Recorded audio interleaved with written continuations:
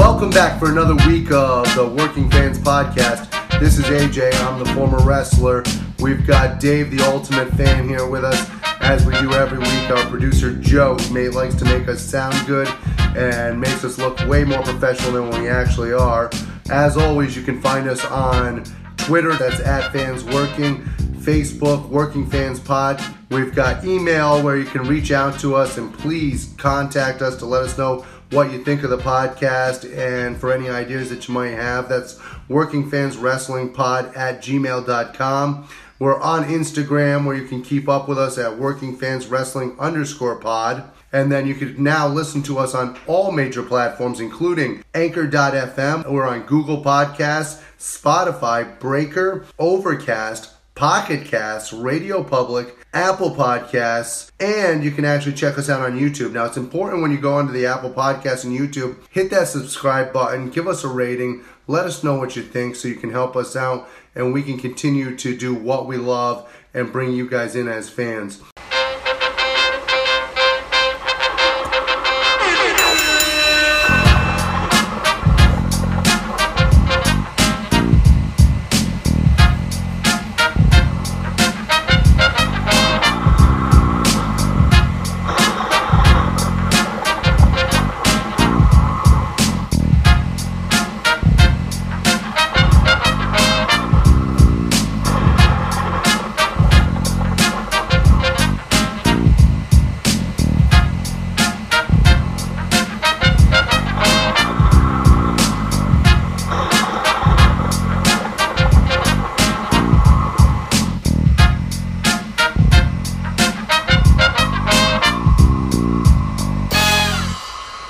Happy Halloween, everybody, and welcome to a special edition of the Working Fans Podcast.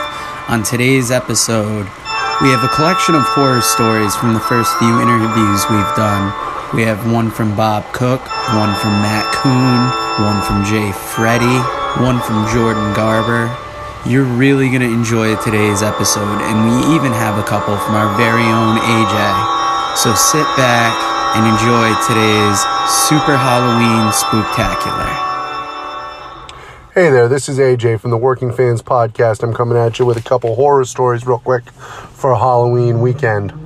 We have my first and favorite story that I get to share with people is I was working a tag match, and in this tag match, it was absolutely a nightmare that happened to me. I'm working the tag match. I'm on the heel side, and me and my partner are both about 6'3", maybe he's probably about 270 pounds. At the time, I'm probably about 250, and we're working against a team of faces who are about 5'10 and 5'11. They're the underdogs that are coming over and are going to end up going over in the match. And in the middle of the match, for ring psychology, my partner at the time decides that he is going to crawl through the 5'10" gentleman's leg and reach and jump to do the hot tag with me. First of all, we shouldn't be getting a hot tag as a heel team. Secondly, you're twice the size of this guy and you just crawled through his legs like we're in a Three Stooges movie to get away from him. I was absolutely shocked when I got this tag, and to be honest with you, I had to improvise a lot in that moment because I was absolutely lost and was not expecting that. So that was a nightmare of an evening for me. All right, for you Jimmy Snuka fans out there, the year is 1997. I'm working a match with Jimmy Snuka. I get to the building. I'm about 3 years into the business at this point, and I was so excited because the promoter comes to me and he says, "Hey AJ, you're going to be working with Snuka tonight." Now, I grew up in the 80s, so obviously huge Jimmy Snuka fan, and excited as can be to actually have this match. So I get to the back, and I can't wait. I'm going to talk over the match with him. We're going to get ready to go. We're going to get things done. I go over to him. He's sitting in the corner, and I'm Mr. Snuka. My name's AJ. Thank you very much for giving me the privilege of working with you tonight. Can we go over the match? And he looks at me with a glazed look in his eye, barely able to speak, and doesn't actually respond. So I went away and I came back to him maybe about an hour later.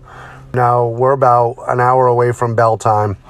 And hey, Mr. Snuka, once again, my name's AJ. I appreciate you taking this time and working with me tonight. I can't wait. I'm looking forward to learning from you.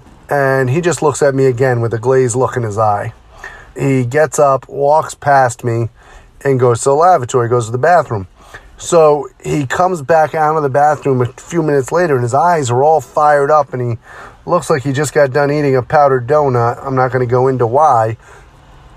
But he looks at me and goes, "All right, brother, time to go over the match." And he's got this fired up look on him. And I'm like, "All right, Mr. Snuka, what are we going to do in there?" He says, "Here's what we're going to do. I'm going to chop you a lot. Then you're going to take my flying body cross. And in between there, we'll work it out." I'm like, "All right, Mr. Snuka, that sounds delightful. Thank you once again for the privilege to work with you." So we get into the match, and we start working the match. And he chopped me close to probably about 50 times during the match. My chest looked like raw hamburger by the time we were done. I don't think I could have taken another chop. And then the flying body cross that he hit me with off the top rope, probably one of the heaviest moves that I've ever caught in my life. And I had a 350-pound man one time do a flying body cross off the top rope. So I would love to share a happy story with you, but for this Halloween evening, there's very few wrestling matches I've ever had as scary as wrestling Jimmy Snuka. One more horror tale for you guys. So I'm wrestling for Yankee Pro Wrestling out of New Bedford, Mass, and we're doing the Whaling City Festival. It's an outdoor festival, and it had rained the night before. So you have a ring out in the middle of basically the grass with a couple mats around the ring and a little else there.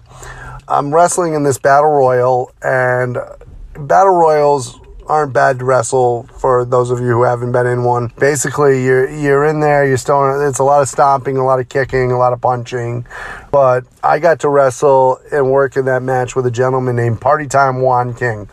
Party Time Juan King dressed up literally like he was straight out of New Orleans party scene with all the beads and the Mardi Gras stuff. And generally wasn't normally a bad guy to work with. I had worked with him several times. But on this day, he had apparently decided to drink a shitload of Crown Royal. Hopefully we can get a little push by Crown Royal for advertising, but that's neither here nor there. He drank a shitload of Crown Royal and wrestled the match. And at some point in his drunken haze, he decided that it was a good time to juice during this match. So he had cut himself a little bit up on the forehead, bladed a little, and as we're doing this in the ring, he comes over to me, he says, grab it, take my head. I'm like, all right, okay. He says, all right, bust me open. I'm going to juice. I'm like, all right, Juan, you sure? He's like, yeah, kid, just do it. I'm like, all right. So I start working on his forehead, and I'm hitting him on his forehead, and blood starts squirting out. Now, at that point, he's not happy with the amount of blood that has come yet. Now, granted, I'm telling you, he was bleeding buckets. I don't know if with the alcohol he had also taken aspirin, whatever his trick was, he was bleeding buckets, but he was not happy with the amount of blood that was coming out. So at that point, he's like, all right, headbutt me, put our heads together. I'm like, okay. So now I'm headbutting him, and he's got a bloody mess everywhere. Now my face is covered with blood because I just headbutted a man with blood squirting out of his forehead. At that point, he's like, all right, I just want to bleed a little bit more. So at that point, I'm like, all right, I'm getting out of here. So I got to the guy closest to me because it was my time to exit out of the ring anyways. And I'm like, hey, just get me out of here. And he clotheslines me over the top. And thank God that was the end of that horror story. But there's a little blood and guts for you on Halloween, kids. Enjoy. If you don't mind us asking, do you have any horror stories from the business? Because quite frankly, we've got Halloween coming up this week, and we're going to drop this on Halloween Day, and we were trying to put together a special little horror section, and we're each adding some of our stories. So if you have any horror stories from the business, please share with us. Yeah, I have a few here. A few of the horror stories, some examples of some minor horror stories in the business are times when I try to run a podcast and my show won't load or I can't call in. It's always a horror show because you have a consistent audience listening to you and you can't let them down. They're depending on listening to that show. So when something fucks up and it's 5 minutes, like 2 or 3 minutes before the show, like yesterday on Saturday, for example, where my audio cut out during the interview and then my device died in the middle of the interview, kind of get panicky, but I'm learning to relax more to those situations because it's easier to do that than to just overreact. So stuff like that is easy cookie cutter stuff. Horror stories, big ones, are ones where you kind of basically, someone tells you to do something and you make a mistake. So one of the finishes was a horror story, a match here between Jay Walker and Moses Luke, where the finish was, you wrestle for a long time, you know the finish, they do it's like a fireman's carry, a military press, but he's on his shoulders instead, and then he goes and puts the ball up, and then I count to 3. Yeah. But the thing is that my counts are consistent, so I was supposed to go, 1, 2, 3, but instead I was like 1, 2, and then like that. So it was not good in the locker room. Basically, the vet walked in the locker room and he just kept on saying 1, 2, 3, 1. He just got really upset, and I don't blame the guy because referees make or break a match, and the same finish done twice kind of lost the value to the match, and that was on me. So I felt terrible, but I kept my mouth shut. I went on to the next show, and I did that. Another example of finishes, the thing is with me is, I watch tapes from 78 and 76 and 74 because I respect the old school aspects about the business. But sometimes I think I'm old school. I'm not. Sometimes I think I'm an old school kind of podcaster. I want to be an old school ref. That's my goal. But I don't know old school as much as others do. I experienced it. So there's a manager, managed for about 20, 30 years. Long time. And the finish was, this is a common one. This is a little mistake because the finish sounds a little weird, but the manager is holding his legs down, and my job was to kind of pin him where his shoulders were so I didn't see him pull his legs down. So I counted that as a rope break, and that was the finish. So I just declared it. There was a slight pause, and then I just declared it a draw, and the crowd got really, really confused. That was probably one of my bigger ones. None of the veterans were mad. I was actually more scared of myself because the way I was reacting in the back was terrible. I punched a brick wall and I made my own hand bleed. So I took the bump and I took the heat after. Everyone else was fine. They just said he fucked up. They were disappointed. Jordan, I'm gonna let you in on a secret. Brick walls never do the job.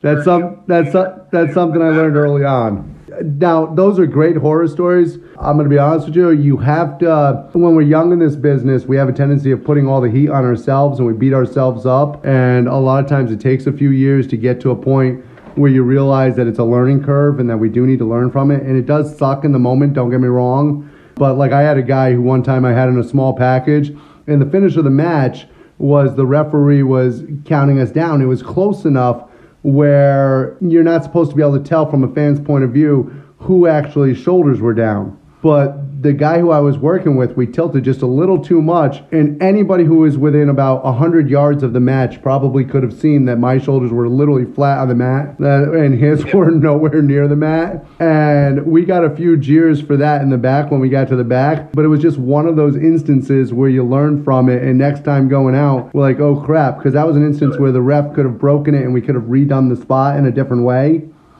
And instead, we were all young and we all basically went with it. And the fans were like, well, what the hell just happened?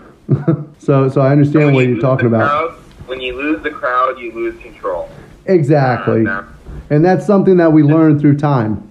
Because when they're disengaged, it's 10 times harder to get the fans re-engaged again. Another horror story, actually. Thunder Bay, Ontario, Mark Merrick. And I'm sure everyone locally loves him. I'm just kidding. He's one of those untrained Mark guys that sells toys and runs a store. He's a great guy to meet. As a promoter, he has experience doing that, so I can give him credit where credit's due. I just don't think he should step in the ring as a wrestler because he hasn't trained properly, but he's done it for a long time, so whatever. There's nothing we can do about that. But back to the story. Bill Dudley, Mark Merrick, always count to 3. It's always important, and that's another thing that I was learning, AJ and yourself. is that Tony, thanks for tuning in. He got a shout out as well. Tony, thanks for tuning in to the Working Fans podcast. Last night was awesome. But basically, Mark Merrick, Phil Deadly, Thunder Bay, Ontario. Finish was, he wasn't there. Mark Merrick had his shoulders down longer. I count to 3. That wasn't the finish. And I get heat. So instead, what happens was, hi Taylor, what happens instead was they restart the match, and then we just go on as usual, same regular spot, same regular finish. But I should never get heat. If the wrestler's shoulders are on the ground and I count to 3, I'm counting to 3. I'm not going to hesitate. I was mad because it's like I did nothing wrong, and everyone thought I did. And that's kind of something where I take it with a grain of salt because I'm young, right? I'm 24. I've been in this business for 7 years, but I still feel that I make a lot of mistakes. And when I'm in the ring and doing in-ring work, I'm still very, very green, and I still have a lot of development to make. I'm not as crafted in my in-ring skills as I would be as a podcaster or on your show.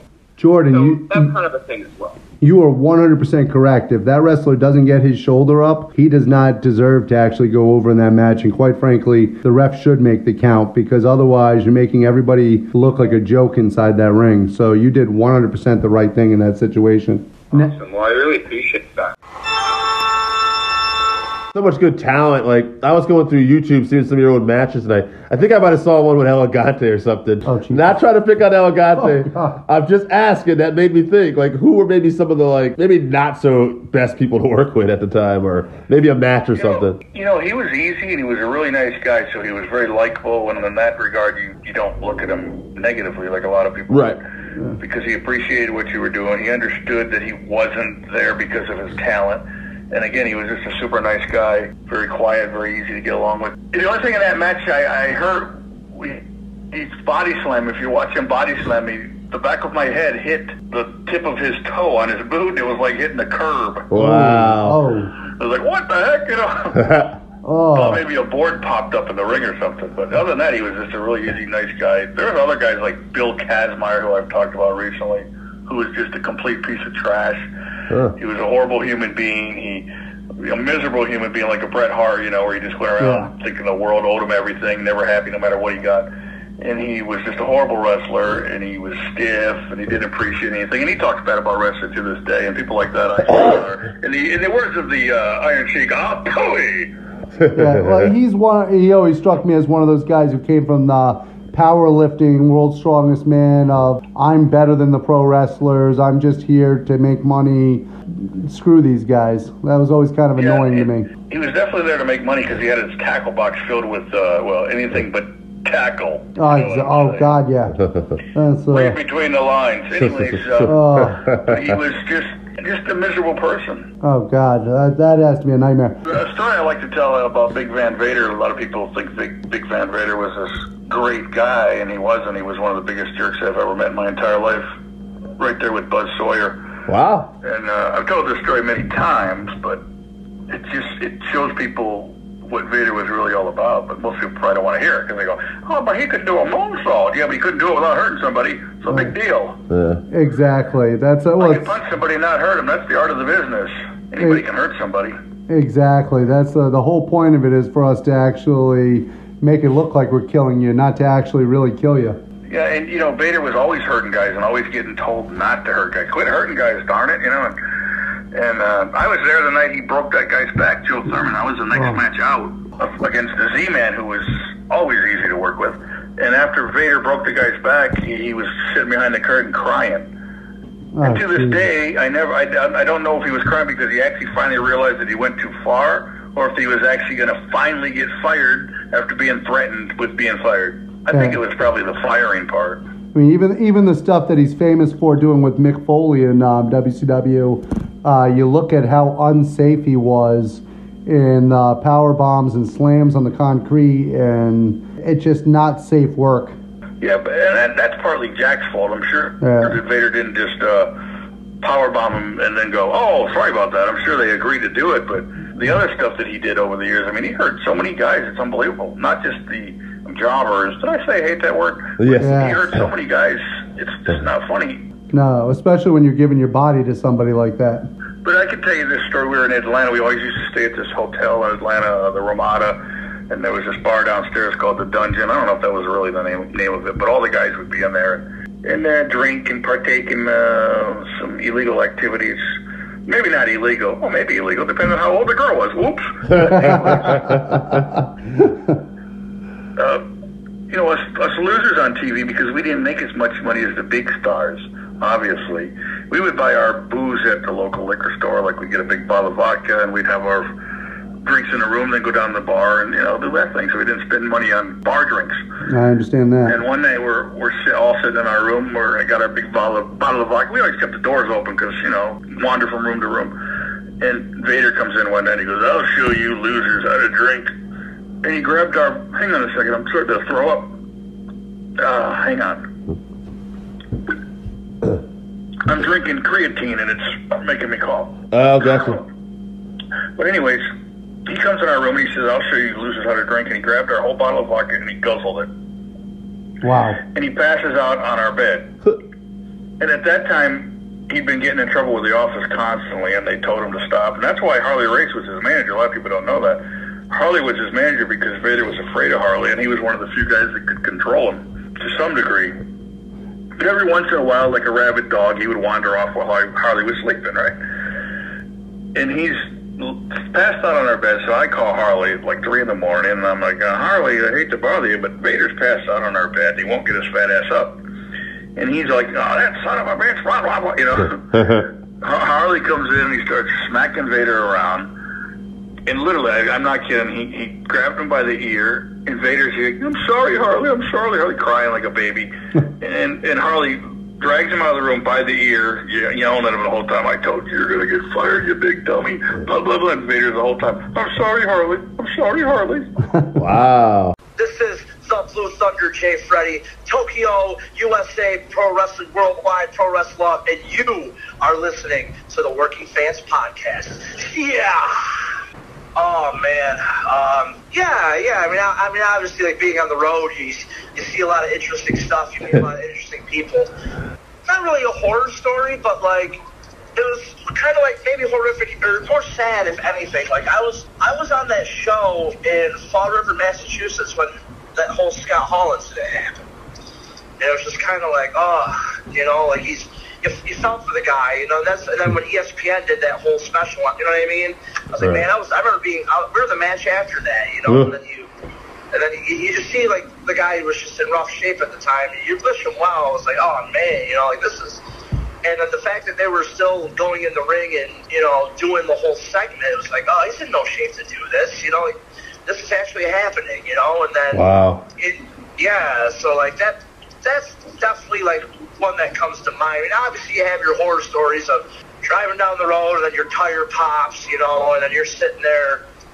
And me being fortunate, and that's right here, a lot of the guys call me they're like, "Man, like Jay Fred, you're kind of like a working man. Like you're like a man's man." Like I was, taught like how to like change tires, change brakes, like change my own oil, like build stuff, So like we'd be on the road, like we blew a house, like, "Oh, hold on, you got the bulb, all right, let me change it, or I'll change the tire real quick, or like those are horror stories that always happen, but like as far as like being like something that was just visually like scary and kind of sad was the Scott Hall thing. Yeah, that was right at the PAL Hall in Massachusetts, and it was like, like this is actually happening. This is sad. Yeah, that's gotta be rough, man. Now, how hard is it to win the crowd back after a situation like that? Because I imagine you must have had an odd energy in the room. It was, because like you're in the locker room and you're watching this on the monitor, and you're just kind of like, it not only sucked the air out of like the building there, where the fans are, sucked the air out of the locker room, because you see a guy, like he was on top of the mountain, and then like it's like, and then you see like the promotion kind of going through with this, and it's like, like what do we do now? Like say that was the exact moment. And luckily it was a multi-man match, and actually Tommaso Ciampa was in the match as well.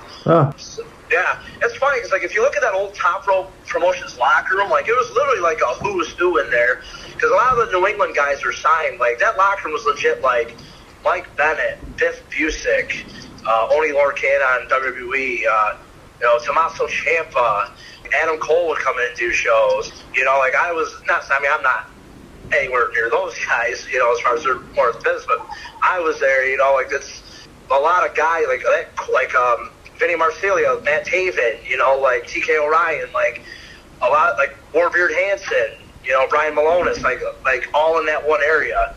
Like I said, like I think a few of them were on the show. Like it was so long ago, but yeah, like that whole we had to go out there and basically work our tails off, you know, to get the show back, you know, especially for like to have him be up for the main event that night, you know. So there's definitely a moment where it's like, all right, we got to go out there and work to get him back.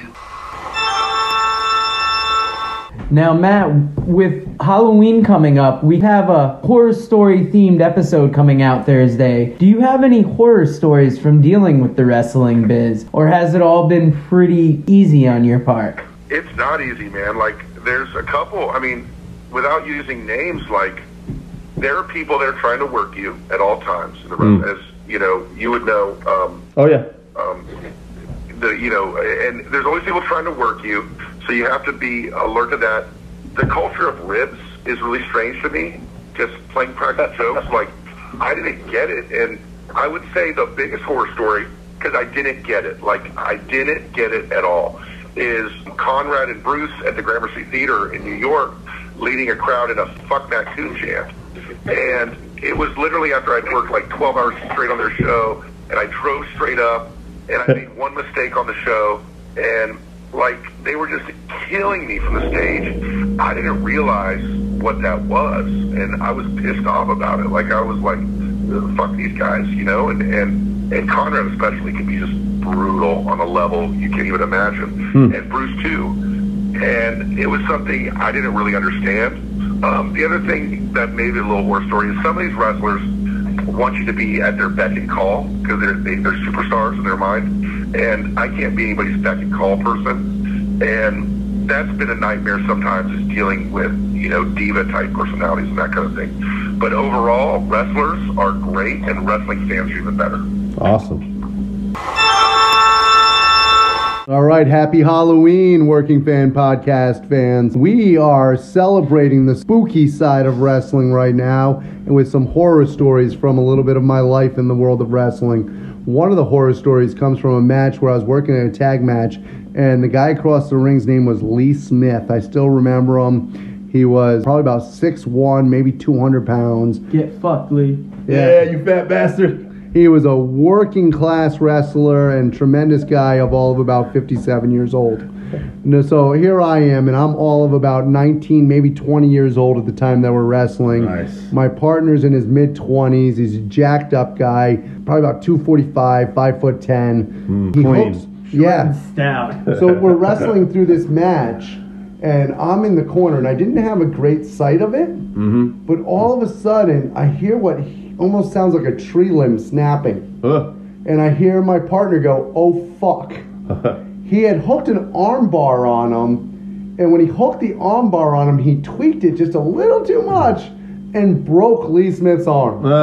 So Lee Smith's arm, all I see is the part up by the wrist and the forearm, and I see it like dangling through his arm. I can't see the other side of the arm, but I literally see it just bending at a 45-degree angle. Are we talking like Sid's leg after We're talking like it? Sid's leg. We're talking about he could have patted himself on the back with this thing. The white meat Barry of the Horowitz. bones. It was one of the most horrific things I've ever seen. And now, the part about this that's amazing is the referee looks over at me, looks back to my partner, and says, "We should take this home." Right.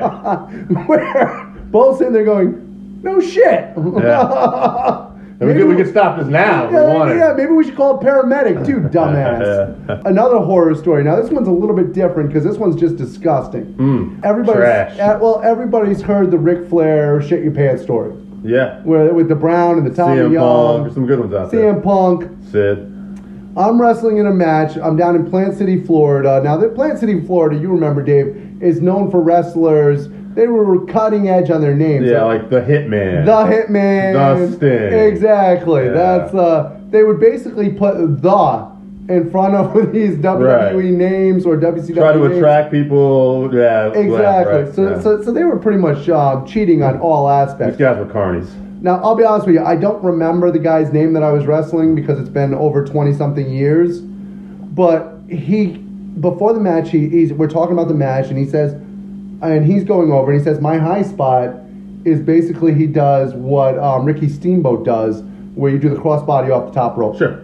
So that's the end of the match. I'm going to catch him doing that, and we're going to go backwards, and he's going to pin me. So he comes off the top rope. I catch him, and when I catch him, my hand is on his ass, and all I feel is warmth.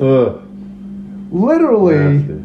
Shit is coming through his pants onto my hand. God. So I'm sitting there for 3 seconds with my hand covered in shit. It is the most disgusting. Now, I have children. I have a daughter. I have changed diapers. That's later in life. You weren't ready for this. I was not ready at 20 years old to catch a full-grown man's shit in my hand. That's Did you go back? Did you drop one? What happened? When we got to the back, first thing I did was wash my hand. Sure.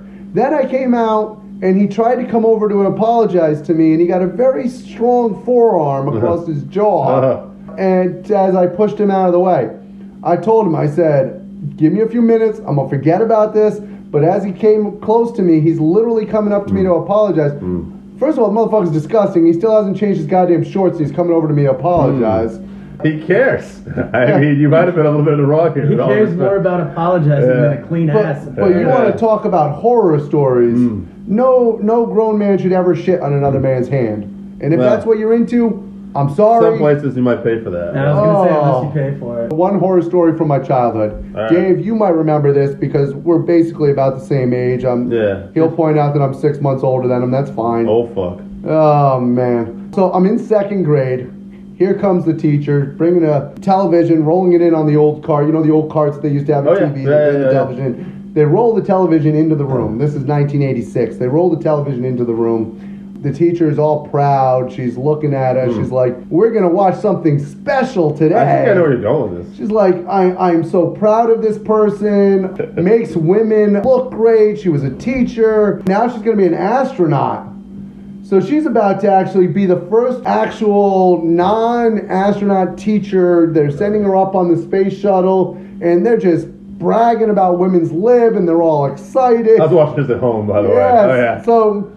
So here I am, and I'm watching this, and 2 seconds into liftoff, all of a sudden it's going up, and the space shuttle explodes. Yeah. Our teacher had us watch death in front of us in second grade. That was the Challenger, baby. Yeah, the So Challenger. it wasn't Ron Garvin going up like the Challenger. No, it was the actual Challenger. The actual Challenger. So now millions of The shoot kids, Challenger. and I bet you millions of us children actually have this same memory of the teachers doing this. And my problem is I've always had this fucked up mind. As you guys know who talk to me on a regular basis, my mind doesn't work quite like other people's. We edit a lot out. Yeah. So because the This fucker's nasty. So because the teacher had actually been bragging about this woman running the space shuttle, all I could think as the thing's exploding is, my dad was right, you shouldn't let women drive.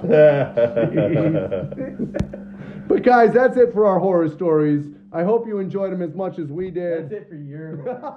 We got more coming up.